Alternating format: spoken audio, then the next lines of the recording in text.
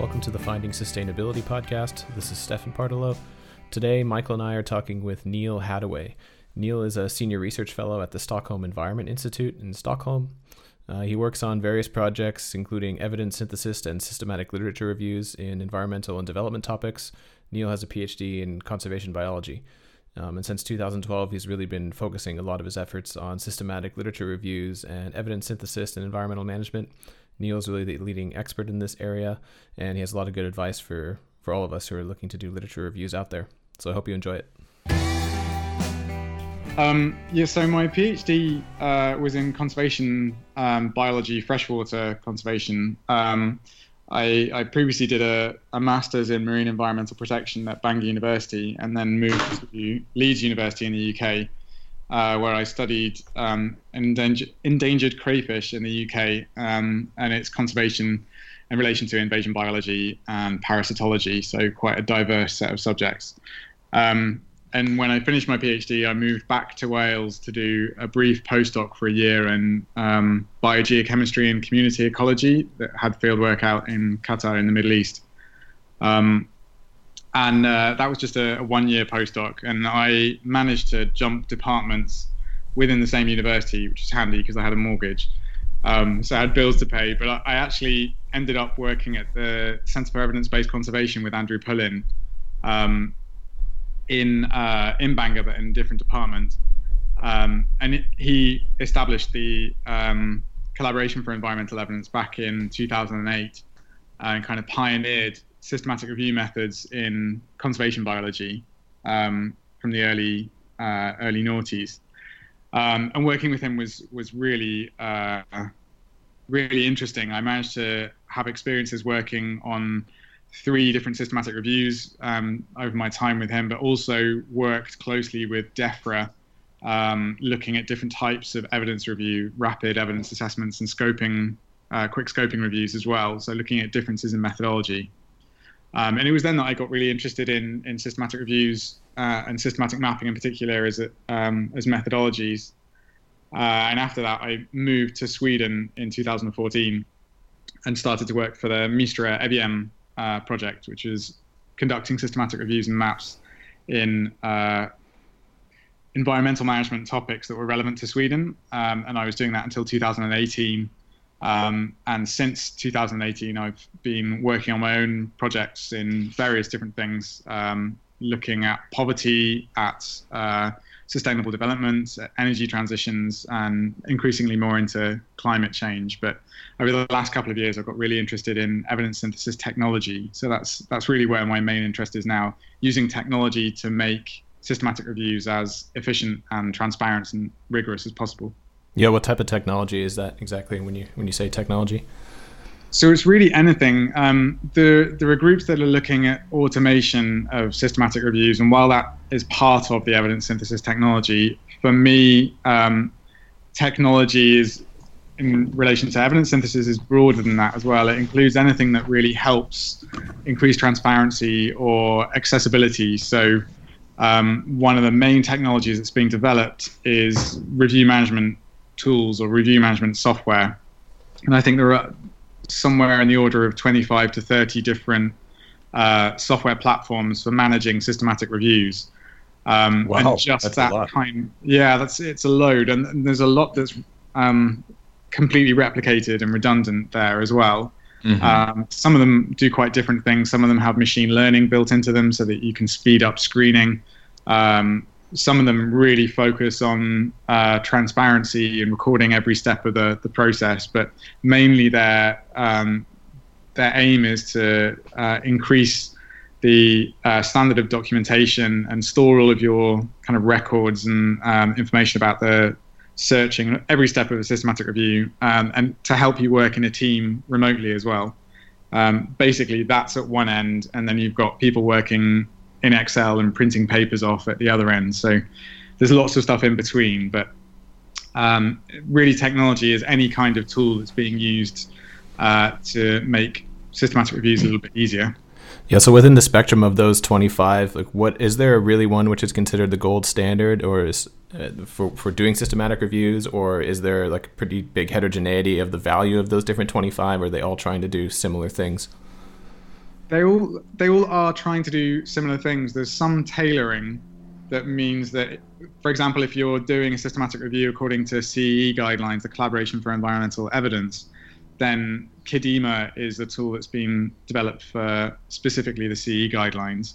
Then there's RevMan, which has been developed for Cochrane-style systematic reviews, along with Covidence and a couple of others that are built around healthcare reviews. But largely they're all kind of doing similar things. Some of them just do part of the process, so they focus just on screening or just on meta-analysis. We actually did a review in 2017 that was published in January 2018 on that. I think we had 21 or 23 different tools. It was Emma McIntosh who did that systematic review. So it gets a bit meta. You do a systematic review of systematic review management software. But they all do slightly different things. There are a couple that are very good, but then you have to pay for them. So there's pros and cons of all of them. Yeah, what is the spectrum? You said there are some in the medical field. Are we talking really about developing a unified methodology across disciplines, or do you see like a variation in the methodologies between, for example, the medical field or conservation biology?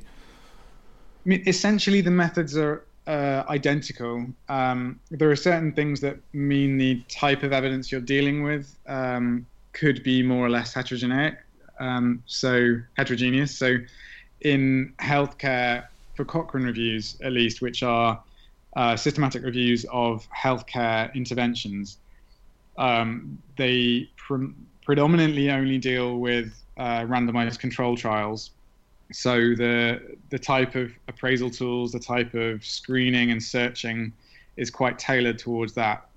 But when you start looking more at public health or environmental health, the type of studies starts to get quite broad. You start to include things like observational trials or observational studies. And you start getting quite messy studies combining different types of studies as well. So really the difference there is there is no difference between disciplines. Everybody's trying to do the same framework, and the methods that you use are essentially identical. Stefan, can I jump in here? Yeah. So Neil, I think it'd be helpful also to take a step back and I'd like to ask you, like, what is the motivation for this kind of methodology for systematic reviews? Like, what was the initial motivation to set up the center? I think that maybe that's obvious, but I still think it's helpful to think about the problems that these are addressing. I was noticing you've got this paper from last year with this really tantalizing title, Open Synthesis on the Need for Evidence Synthesis to Embrace Open Science, which has got a lot of, interesting keywords in there. What initially got you excited about tackling this, and how did you feel like it was maybe addressing a gap in current practice? So I think the main thing that attracted me to systematic reviews was that you have this a priori method that you develop in advance, and you try to ensure that every step of the way you've planned exactly what you're going to do, so that when it comes to actually doing it, it's very easy to, in theory, it's easy to enact exactly what you planned. There's always things that crop up. But I tried to do that a bit with my PhD. I tried to kind of set up these registered reports before I really knew about registered reports. I did my PhD in 2007. And that kind of idea of planning everything in advance so that when you conducted it, it should all go to plan really appealed to me. And it also appealed to my interest in trying to make publication a bit fairer, and that turning away studies from a journal based on their findings not being interesting enough just seems wrong, and it is fundamentally wrong. It causes publication bias, as we know. So I'm sorry, Neil, can you tell us what a register report is? So I think folks won't know exactly what that is. Yeah, sure. So I think registered reporting started in the field of psychology, but the Center for Open Science now is sort of pushing registered reports, and the community who are interested in open science are really spreading the word about this. It's starting to be taken up by a lot of journals. The idea is that you plan your methods for your study in advance.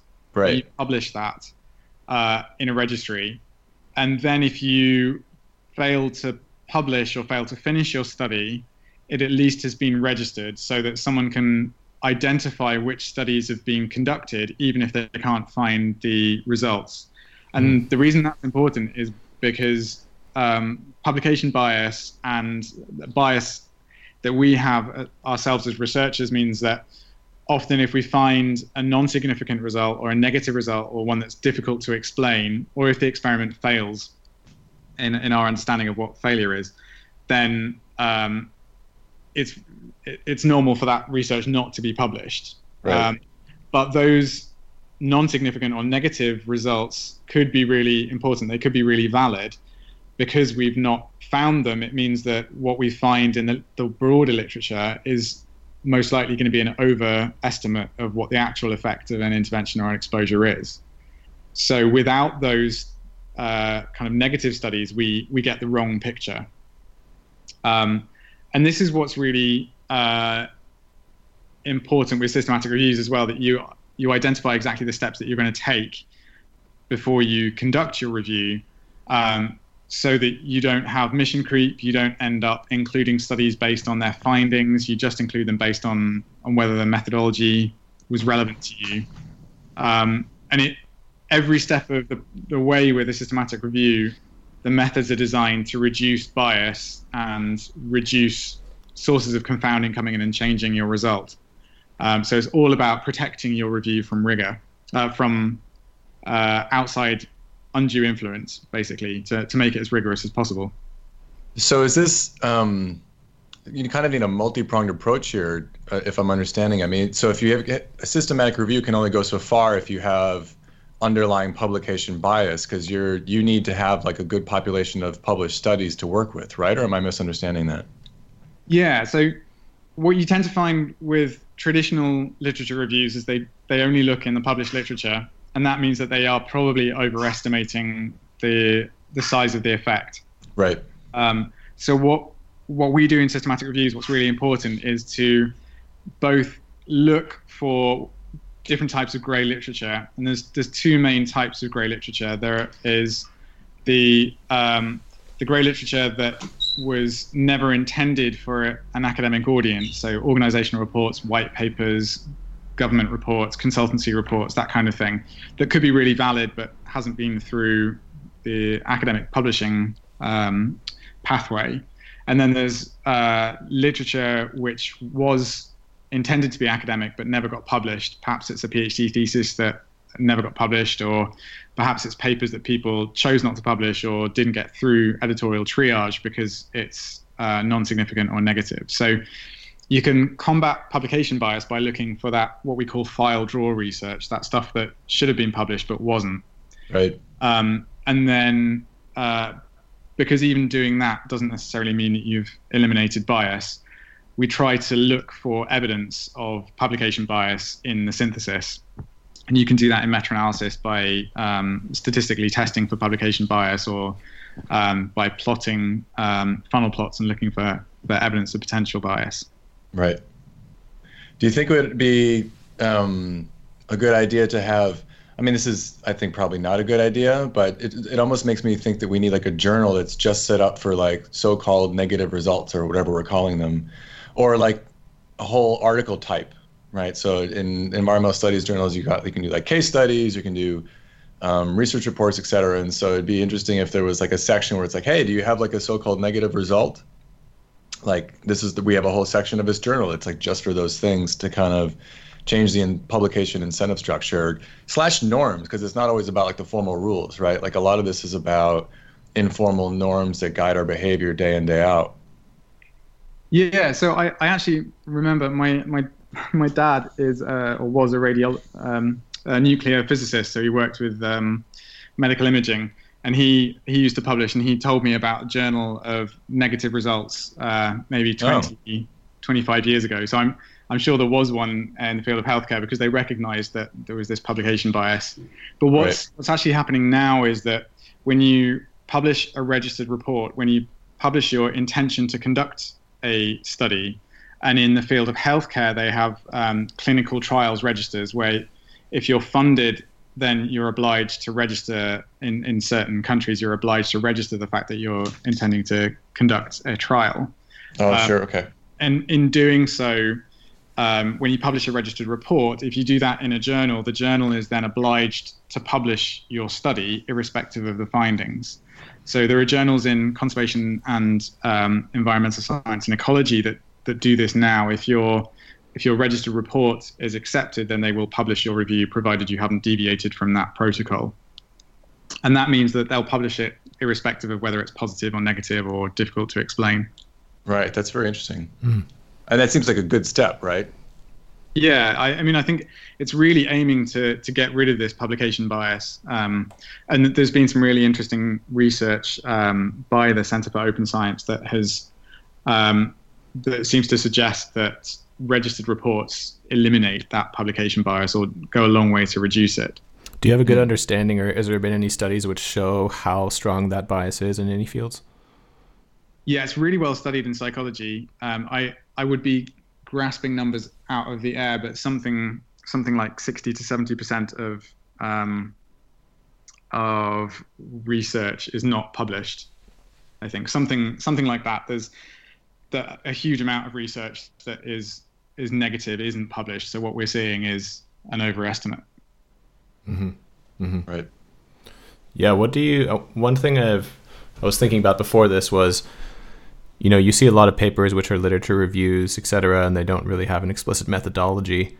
I mean, I assume this is also part of your motivation for doing systematic approach, but, what is the current state of the literature? Maybe you can say it within a specific field like conservation biology if you're more familiar with that. But, what is kind of the balance between those who are trying to take systematic methods seriously versus literature reviews, which you see, which do not, or they're not trying to think more in-depthly about the methodology?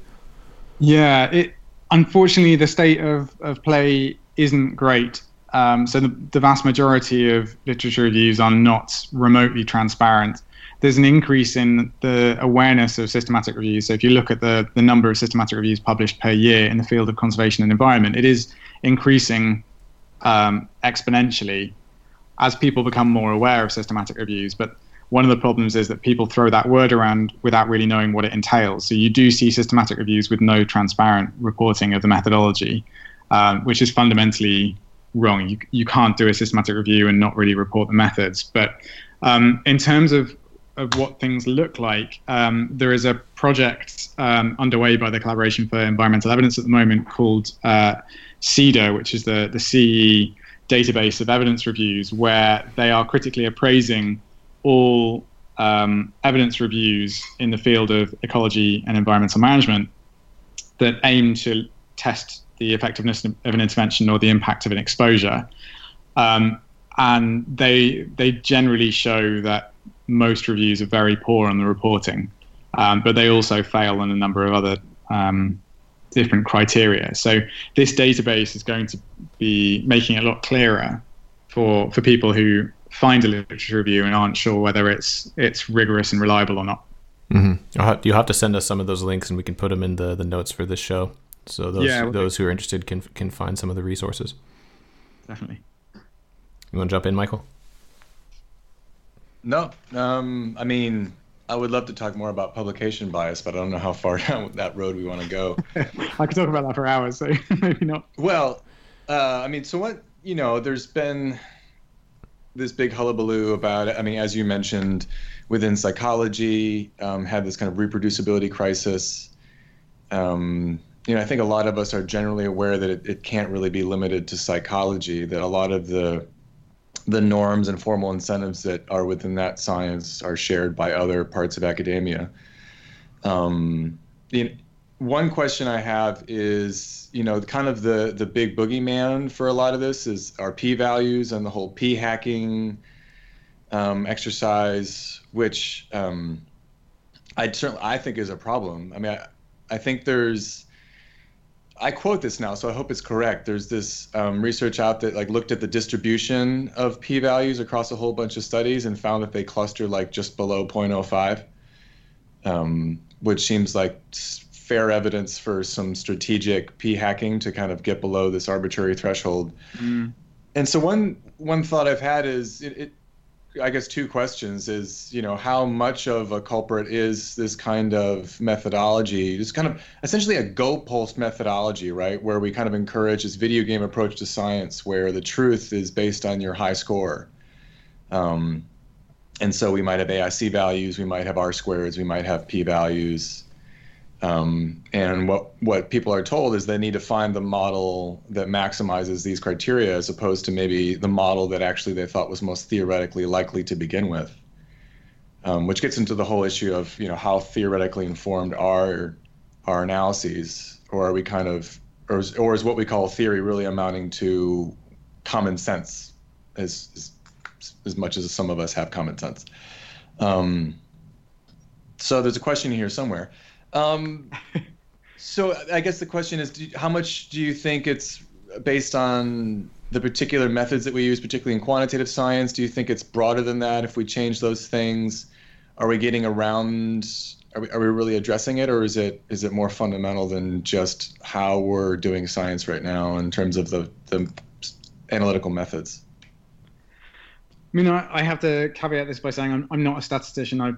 I've done meta-analyses, and my PhD was quite heavy in statistics, but I'm definitely not an expert. But I can say from an evidence synthesis perspective that by having a registered report for a study, you're already committing yourself to do a certain set of analyses. So it Right. really attempts to prevent p-hacking, and it tends to avoid multiplicity of p-values. All the nice things that could happen unintentionally, or nasty things that could happen unintentionally by being nice, and the things that can happen by being deliberately subversive. But so the idea is that by planning your method in advance, the primary studies are then forced to stick to a certain set of analyses and not data mine. Right. And so I think that's one way that we're going forwards in that respect. There's been a recent study that showed that actually even registered reports don't necessarily reduce those kind of occurrences, because people quite often don't stick to their protocols. So there's another need there to ensure that, to enforce people sticking to their protocols. And there's ways that we can improve that by sort of streamlining how we write protocols and how we compare them. And this modular way of writing research up in very static PDFs, I think is just a real problem that needs to change anyway. Oh, that's a whole new conversation for us to have. That might help. Yeah. I mean, it's kind of a typical. It's one of the governance problems that we face, right? Is standardization versus flexibility. How we want everyone to abide by these formal rules that they're setting for themselves about what their behavior will be, but then it's to some extent understandable if someone deviates from that just a bit. Presumably there's going to be at least a little deviation because things happen, right? The whole things happen explanation. Yeah. And so how do you strike this balance where, but if it's this issue where some a basic trivially acceptable principle, like, hey, we need flexibility, is then used to justify a lot of behavior that we actually don't want to let in the door. Right. So people will say, hey, we need to be flexible, things are going to happen. But it's like, okay, but then if we just accept that, then suddenly anything can happen. And so how do you have these conflicting principles, and how do you find that balance? I mean, that's not quite a fair question, but it because I don't know if there's there's no easy answer to that. No, and I mean, we face this problem in systematic reviews as well, that people need to declare if they deviated from their protocol. Ideally, they don't deviate from their protocol, their registered report, for a systematic review. But if they do, then it should just be clearly stated what they have done, and they should justify. So it's the justification that's really important. Right. And obviously, you need to be a methodology expert in some instances to be able to know whether what they're saying is relevant or not. There was a recent case with a systematic review that actually didn't have a protocol that was published. I forget the journal now, but they caveated a lot of their methodology with what looked like really good justification. And as a methodology expert, their justification was terrible. I can say that, but it really looked like it was. So there's another risk that just being aware of the limitations of substandard methods doesn't mean that people are going to avoid them. It might just be that the excuses become better. So I think it's kind of talk about it with colleagues as being a kind of combination of a stick and a carrot, in that some of this is forcing people to obey certain rules and best practices, but some of it is really trying to entice them to do it voluntarily, because the stick will cause people to cover up their mistakes and their limitations, and the carrot will really try and drive them towards doing better. And different people are better, and different communities are better than others sometimes as well. But I like to think of it as a kind of a bit of a pointy carrot. It's about thinking about incentives to get people to do better science. And when we do training and systematic reviews, we do try to get people to think about the endpoint where they've done their literature review, and then they wake up in the middle of the night in a sweat because they realize they've missed some studies, or they've done something that they shouldn't have. And by writing their protocol and having it peer reviewed and having it commented by the public, having stakeholders involved, conducting it to rigorous standards, and then reporting it in detail, means that their science can just sit there on its own and defend itself. They don't have to worry about that. And I think those kind of incentives, that they don't have to worry about defending themselves, are really powerful, especially in the kind of context of being a scientist and having to defend our research against peer reviewers. We are generally quite defensive in some instances because of that. It's a kind of anonymous attack on our on things that are really important to us, these science projects that we do. So I think some of it is just incentivizing people in different ways, and trying to understand why people use limited methodology. But it's definitely it's not just a stick and it's not just a carrot. It's a pointy carrot. I mean, it's really interesting. There's I think some fairly profound observations about human behavior implicit in that. I mean, the idea that when people feel attacked or feel defensive, that's when they sometimes we kind of hide and are less transparent and get more strategic, because we're trying to figure out a way to maybe not get in trouble in some kind of vague way in our minds. And so it's kind of, how do you change people's behavior without making them defensive? And also, I think something that can happen here as well is when you're trying to implement some new policies, there can be a kind of us versus them mentality, where there's, and again, it gets maybe back to this distinction between like flexibility versus standardization. Even that framing, I think, can be socially tricky, right? Whenever you have like A versus B, I have my own, this is not my own, I'm sure. I imagine many people have thought of this, but whenever you kind of phrase something as something versus something else, I worry that it kind of taps into that module in our brain that's ready to think about one group versus another, right? So you have the standardizers, and then you have the flexibilizers, or whatever it is, right? And so suddenly the conversation gets taken over by these kind of group dynamics. Yeah, and I think the thing that we often forget is that we all are trying to do the same thing. We're all trying to understand the world and make it a better place. And right. People take different approaches to do that, but it's all coming from the same desire generally. So we're all in the same group in a way. Yeah, and I think we face this when we try to get people to improve the methodology for their systematic reviews, that one approach can be just to respond to individual systematic reviews that use substandard methods and to kind of police the term systematic review. And that is a very negative, sticky side of the argument. And trying to improve the awareness of journal editors and peer reviewers to what makes a review good. You kind of risk alienating them if you tell them that they should be doing a better job, because they're really busy, they're struggling right. to manage workloads and get people interested in peer reviewing. So I think a lot of it comes around trying to incentivize people by telling them that you can make their lives easier and their work more robust.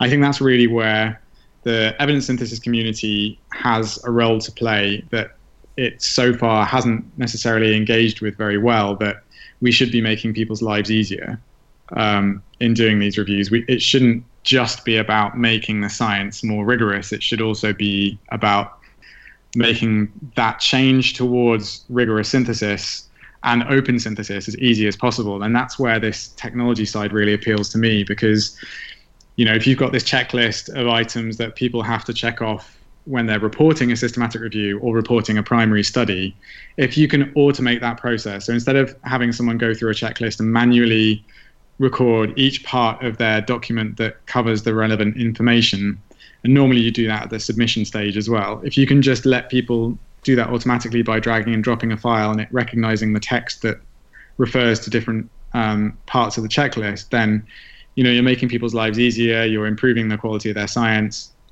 and these things are within our grasp. So that's really why I'm very interested in technology. Yeah, one of the things I was interested in, and it might be useful for listeners, is to actually walk us through how you think about approaching doing a systematic review. What are the steps, if you want to say or call it a step, along the way methodologically for how you would approach or think of like kind of the gold standard of reviews? And then this kind of, when you explained the biases in the literature sample itself, what it made me think then, what are the biases that go along with the methodological process of the review? And then maybe going through those steps can help think about some of the biases that occur along the way. Yeah, sure. So the methodological approach that we use is the same as the approach that's endorsed by the Collaboration for Environmental Evidence, the same as Cochrane and for Campbell. It's kind of standard approach for a systematic review. There are subtle differences between a quantitative review and a qualitative review. So what I'll say will be most broadly relevant to quantitative evidence synthesis, where you're collating quantitative research articles. And the key steps are the planning step, which is really important, where you're consulting with stakeholders to see whether the scope is right, whether the question elements are right, whether your definitions are broadly agreed on, and whether stakeholders can suggest sources of evidence. And then you would write a protocol that outlines the planned method for the whole process, get that peer reviewed, have public comments by your stakeholder group, maybe broadly across the broader science community as well. Once you get those comments back and you revise your protocol, the next step is to search for evidence, and you search across multiple databases, you search for grey literature. Once you've got your big body of evidence, you then remove duplicates, because there'll be duplicates between databases, and you screen it at title and abstract, then at full text level, kind of filtering out, going in an inverse pyramid down to this body of evidence that is relevant at full text level. Then once you've got this body of full texts, you need to extract data from them, descriptive information about the studies, but also the study findings, and critically appraise the studies for their internal and external validity. So the internal validity is how well the study did what it was supposed to do from a methodology perspective, how well it measured what it was setting out to measure. And the external validity is how well that study matches onto your review question. You might have differences in spatial scale or slight differences in intervention that mean that one study is more relevant than another. And then following on from that critical appraisal, you use that judgment of studies, which studies are better or more valid for your review, in your synthesis, where you combine the study findings to look at what the overall effect is, so there are two approaches. One is kind of aggregating similar studies to see what an average effect is. And the other approach is a configurative synthesis, where you're trying to understand what factors affect a relationship. And then once you finish your synthesis, you write it up, get that peer reviewed, and then the important kind of communication and tailoring messages part of the review. And that's the general approach. There are subtle differences depending on whether you're doing a systematic review or a systematic map. So systematic maps are generally broader in topic, but shallower. So they're looking at larger bodies of evidence across lots of different interventions, lots of different populations, but they don't generally conduct the critical appraisal step or synthesize study findings. They're just asking what evidence exists and what does it look like. And then, as I said before, there's subtle differences if you're doing qualitative synthesis as well, that you might be wanting to understand by combining qualitative studies. You might be wanting to understand how people have defined a specific concept or what models have been used to explain a particular intervention interacting with its environment. But those are the broad kind of methods necessary. And the protocol, the stepwise screening, and critical appraisal, and using the critical appraisal outputs in synthesis, those are the really important parts that you can't skip. Mm-hmm, mm-hmm. Yeah, I want to jump back for one thing on related to the databases. How do you think about choosing which databases are going to be relevant? I mean, this will be different between disciplines. But when I think about it, I think, well, I'm going to go to some of the big ones first, things like Scopus or to Web of Knowledge, and then maybe you could say, what are the benefits and downsides of Google Scholar as a search platform? Yeah, sure. So there are hundreds and hundreds of different databases. Some of them are more general and broader, and some of them are more specific, either specific for subject areas, geography, languages, date ranges. And so you normally want to have a blend of both, have the broad ones and the narrow ones. No one database covers the whole of research evidence. In our experience, the Web of Science core collections, which is the main group of databases or indexes that Web of Science sells, might be about 30 to 50% of the evidence in a systematic review, but even that is probably like your go-to general, very big database, and it's still only covering a very small percentage in some reviews. So you do need a range. Sometimes we have between like 10 and 20 different databases. There are some systematic reviews that I've seen that have used 75, I think is the largest, different databases. Wow.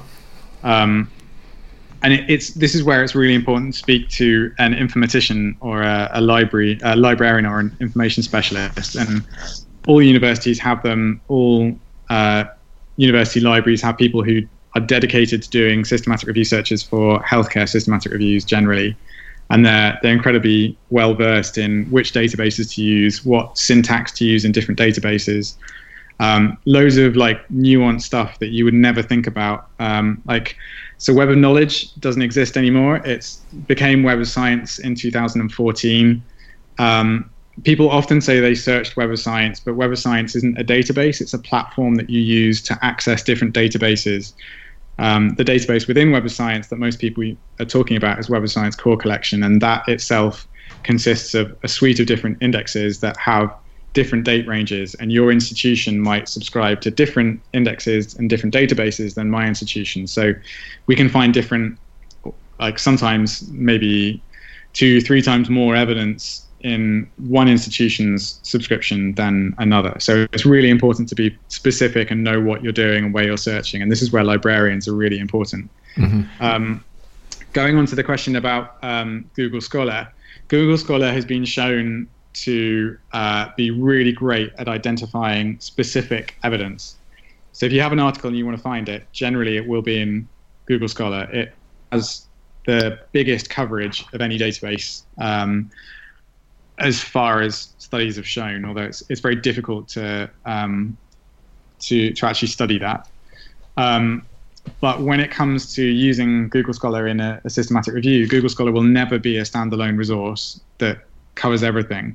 The reason is Google has a really well-hidden, powerful algorithm that orders and ranks your search results. Google Scholar will only ever show you the first 1,000 search results. You can't see any more than that. And you have to use third-party software to download those first 1,000, something like Publish or Perish, that allow you to download citations. So the problem is, if you search in Google Scholar and I search in Google Scholar, we might find different things. Right. You can't download everything. So it's really powerful, but it's non-transparent and not repeatable. So those are two of the central tenets of systematic reviews, which mean that Google Scholar can be used in systematic reviews, but only ever as an additional resource to back up those many databases and other forms of searching. Google Scholar just sits on the top as an extra insurance to make sure that you've captured everything. And Right. we've shown in a study that I published with some colleagues from DEFRA, I think back in 2015, that Google Scholar is really great at finding grey literature across lots of different organizations. But you have to look in maybe 20 pages through the search results or so to actually find that grey literature. So you do need to look at everything you're seeing, but it's only an additional resource. Yeah, how much bias is the algorithm in Google Scholar creating in the results? Do you know? I mean, you're saying, yeah, but I think you kind of, at least my personal experience, you feel like it's learning what you want to find, specifically to the field that you work in, because you constantly search similar topics, similar papers, etc. Is there a way, like if you log out of your account, for example, and then Google search or Google Scholar search without logging in, how big of a difference are you going to see there? Supposedly, Google Scholar does not remember things as well as Google does. So Google learns based on your previous search history and your IP address. So what other people on your IP address are searching for as well. So if you sit next to me in my institution, you search for crayfish and click on the first result or the second result, it will push that result up my search result list when I search for the same thing. Google Scholar won't do that in the same way, but we still don't really know how repeatable it is. People, so far in the testing that I've seen, it doesn't seem to be learning within a system and between systems on the same IP address. But there are small differences every now and then that make you wonder. So it's very difficult to tell because that algorithm is completely hidden and you can't export large numbers of search results. Mm-hmm. Yeah. Interesting. How comprehensive is Scopus? I think it's a little bit bigger than Web of Science core collections. You have the option of including things like newspaper articles and editorials. So it catalogs, it indexes slightly different stuff. But normally Scopus and Web of Science core collections would be the two main large databases that we search. And in environmental sciences, we'd also try and search CAB abstracts as well, which is great for forestry and agriculture, amongst other things. But yeah, those are the kind of two or three big ones. Yeah, it makes me think about open access, because a lot of the literature searches that I do, you come with just a lot of articles are behind a paywall, depending on what your institutional arrangement is. But I imagine pushing an open access agenda is something that systematic literature review would be benefiting from, because you're getting more access. You know, how do you deal with those access issues in your reviews? So we have two layers of open access, and one of them, it's not actually open access. It's what we call open discovery. So open access is the idea that you should be able to read articles for free. So you pay at point of publication rather than paying to read, although some journals are free to publish as well as free to read. So that's one issue that back in 2015, I think there was some research that showed that only about 4% of conservation research was open access. That's much better now. But it does mean that people in resource-constrained contexts can't easily read a lot of the research that they want to read, that they find. But another layer, this first layer of access that's a problem, is open discovery, where a lot of the databases that you use to search for and discover evidence are paywalled themselves. So Web of Science is incredibly expensive, so is Scopus. There are very few free resources, although they are getting better. Microsoft Academic Graph is one. There's the Directory of Open Access Journals. There are a couple of other free resources. I think Agris and Agricola are agricultural specific databases that are free. But there's no, I mean, if you can only use free resources, you're probably cutting out a large number of really important databases. So there's two layers. If you don't have funding, that there is a real problem, and we're trying to kind of highlight that and find ways around it. But it's a real challenge, partly because abstracts are actually copywritten. So PubMed, which is the biggest database in healthcare, is free to access, free to search. So that's open discovery. But they have a very special relationship with publishers that means that they can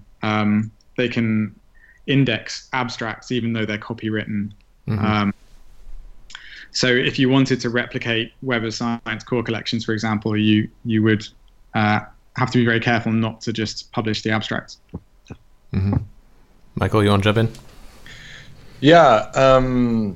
Neil, what role do language barriers play in all this? Yeah, it's a really good question. It's something that I know a couple of people are looking into with systematic reviews. Ideally, with a systematic review, you search for and screen in multiple languages. Often people have constrained resources, so they do restrict themselves to English, but that's not ideal. In the systematic reviews that we did for Mistra EVM, which was focused on Swedish contexts, we had resources to both search for and translate evidence that we found in the Nordic languages. Russian was always a problem. Chinese is an increasing problem because the volume of Chinese literature is increasing faster than a lot of other language evidence bases. Right. So it kind of depends on what resources you've got, who you can have in your team. But if you're building a team, it's always a good idea to try and find a relevant review team member who represents a language. To some extent, these databases actually index research in English, so they translate the titles and the abstracts into English, even though the article might not be in English. And text translation tools are getting better all the time, so that might help to bring that barrier down in the future. But it is a problem, specifically if you're working in anything that's Latin America or North America, so Canada, because Spanish language journals are quite popular. A lot of evidence by consultancies is published in French in Canada, for example. Right. So you do risk missing quite a bit if you only restrict yourself to English, which isn't ideal. Yeah, fair enough. Recruiting folks, I mean, the translation that gets back to like technology, right? If that can be improved, it's kind of tempting to think that could solve it, or at least address it better. Yeah, I mean, I did a systematic map back in 2014, 13 and 14, and we found quite a lot of Chinese literature, and I used Google Translate on the Chinese PDFs, and it worked well enough to be able to extract descriptive information. Okay. So, I mean, those kind of tools often help you get some of the way. I can imagine you might worry about like not knowing what you don't know, right? Like, is this actually correct? I actually have no way to validate my inferences here. Yeah. So in the field of healthcare, they have something called the Cochrane Task Exchange, where if you have articles in a language that you can't translate, you can put up a call for voluntary assistance, and people will help you. Someone who speaks Chinese can translate an article for you if you find one. I think that's something to work towards. Yeah. Mm-hmm. Neil, I'm interested in the Roses project. Yeah. Can you say a few things about that? Yeah, sure. So back in 2017, the editor-in-chief of the journal Environmental Evidence, which is CE's journal, asked a colleague and I, Biljana Matsura and I, to look into setting up a checklist of minimum standards for reporting for systematic reviews. And we reviewed what was available at the time, and we were well aware of Prisma that worked in the field of healthcare, but it wasn't really well suited to environmental evidence. It focused very much on quantitative evidence synthesis, so systematic maps and qualitative synthesis weren't really appropriate, but it also talked very specifically about healthcare style reviews. So we adapted Prisma and pulled in a lot of additional information and requirements that were stipulated in the guidelines for systematic reviews that CE, Cochrane and Campbell had published. And we produced ROSES forms that help people to ensure that they've got all the relevant information that should be in their protocol and their final report for both maps and systematic reviews. And along with just being a checklist of, yes, I've included that information, it also acts as a source of information, like descriptive metadata, basically. So in this form, you describe the methods that you've used to some degree so that it really makes it easier for editors and peer reviewers to check the methods that you've used and to see that you've reported everything necessary. Mm-hmm. So it's really like a checklist that before submission, you just you make sure you filled in, and then in editorial triage, they can just make sure that all that information is there that the peer reviewers need. So is there an active effort to get different journals to adopt this as mandatory?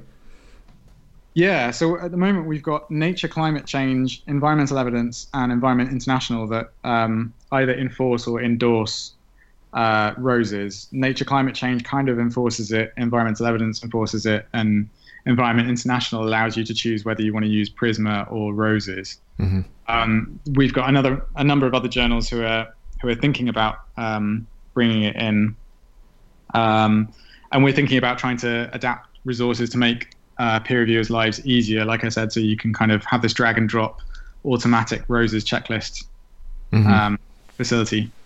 Yeah, what are some of the difficulties in talking with editors? What is their hesitation to adopt this? I mean, one of the most common things is that they're often being asked by people to use their checklist. There are loads of different checklists, and they're kind of inundated with them for different types of studies, whether they're primary or secondary studies. So asking them to adopt one more thing is just maybe a little bit too much for them. A lot of editors are also working voluntarily, so the thought of integrating something new into their workflows is pretty daunting. And they already know that peer reviewers are difficult to find. And so asking them to do one more thing, as well as peer reviewing, but checking this form isn't always very attractive. So I think some of those fears aren't really justified, and some of them really are. So some of them are points for us to work on to help them integrate these workflows. We've got sort of some ideas of how to do that, but trying to make their lives easier rather than making it harder. Mm-hmm. I think that's cool. Yeah, I was just thinking this idea, we were talking earlier about the static PDFs, and this idea that once you finish the review, it's static in time, and it kind of stops, let's say in 2017 when you stopped. And have you guys put much thought into having kind of continuously updated reviews? Maybe this links more to different formats for publication of systematic review results, where every year it's kind of feeding automatically through the search algorithm into a data set, which is updating the research questions and the data related to the research questions on a particular topic. Is that something that's happening? This is being really closely looked into by the Living Evidence Network, which works in the field of healthcare predominantly. So they are currently producing living systematic reviews, which have regular search updates every time a new article is published. It's then fed into an update of the systematic review. There are a lot of challenges around that related to feeding through the evidence to people who are continuously available to then look at it. There's also issues around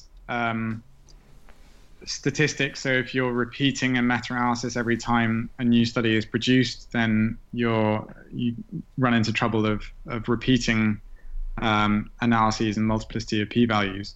So the jury's kind of out a little bit exactly how to manage that process, but people are really looking into it and trying to solve those problems. And I don't think we're far off having that issue solved. But on top of that, we're looking at doing that automatically with systematic maps. So we have a project at the moment where we're hoping to update a systematic map automatically once we've finished. And that will happen by automating the searches and then using all of the information that we've we've collected by screening these tens of thousands of titles and abstracts and full texts, we can then feed that into a machine so that we can use machine learning to predict which of the new articles will be relevant. Mm-hmm. And you can have a kind of unverified database of additional studies that can go into this systematic map database. And that's conceptually easier than repeating a systematic review because you don't have to worry about extracting complex study findings and critically appraising them and then synthesizing. In a systematic map, you're just cataloging data or cataloging studies. So yeah, it's being done, and I think we're not far away. Mm-hmm. Yeah. So what if whoever was listening, and or if I want to go and do a new review, what are some of the first places I should go for resources? If you're working in the field of environment or in conservation, then definitely check out the Collaboration for Environmental Evidence website, which is environmentalevidence.org. There's loads of free resources there. So the CEE is a not-for-profit charitable organization that's set up with the purpose of raising awareness and improving standards in evidence synthesis. So its purpose is just to make people's lives easier, really. And there's guidance and minimum standards in how to conduct systematic reviews.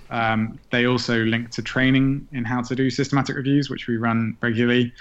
There should be online courses available either in the field of environment or in healthcare, and the methods are the same. So largely you can apply them across disciplines. And then reaching out to the community in the Collaboration for Environmental Evidence and people who are developing methodology, either in the field of environment or in the related field of social policy, international development, education, and those kind of areas are governed by the Campbell Collaboration, which is a social policy version of the Collaboration for Environmental Evidence. Mm-hmm. So reaching out to those communities is really the first step. Okay, great. Michael, you have any other questions? Yes, I do, but I don't want to take up too much of Neil's time. Yeah, I think I might have to go, actually. All right. Yeah. Cool. Well, Neil, thanks a lot. It's wow, I think I learned a lot on this. Do you want to tell people where they can find stuff about your work specifically, or where they can find you on Twitter, for example? Yeah, so I'm Neil Hadaway on Twitter. If you want to know more about the Evidence Synthesis Hackathon, which we've not talked about, but if you're interested, then eshackathon.org. You can find out about that community of software programmers and evidence synthesis methodologists who are producing new technologies and frameworks for evidence synthesis. That's really exciting. I've already said the Collaboration for Environmental Evidence. And check out the systematic reviews that we've done at the Stockholm Environment Institute for more information as well. If you enjoyed this episode of the Finding Sustainability podcast, please feel free to share it with friends, colleagues, and on social media. You can find us on Twitter at find_sust_pod, or you can visit our website, www.essnetwork.net/podcast. On the website, you will find a content and guest request form. We want to provide content on the podcast that all of you want to hear. The podcast is available on Apple Podcasts, Spotify, and Stitcher, and can also be streamed from our website. Again, thank you for supporting the podcast.